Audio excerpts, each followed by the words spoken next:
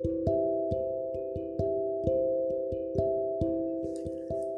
morning, everyone. It's your girl, Sister Linda Hunter, back with your word of today. I will bless the Lord at all times. His praise shall continually be in my mouth.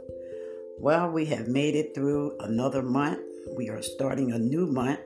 Today is the 1st of March, and I pray that we all have a blessed and safe month. Amen.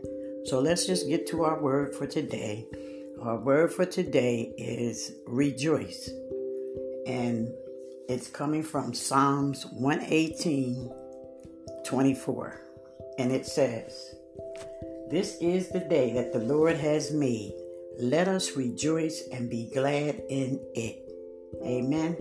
And the meditation thought for this scripture today is this: come to me with a thankful heart so that you can enjoy my presence. This is the day that I have made. I want you to rejoice today, refusing to worry about tomorrow. Search for all that I have prepared for you, anticipating abundant blessings and accepting difficulties as they come. Amen. I can weave miracles into the most mundane day if you keep your focus on me. Amen. Come to me with all your needs, knowing that my glorious riches are a more adequate supply.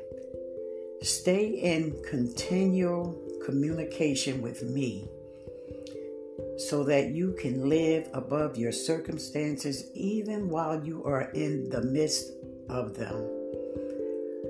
Present your requests to me with a thanksgiving heart.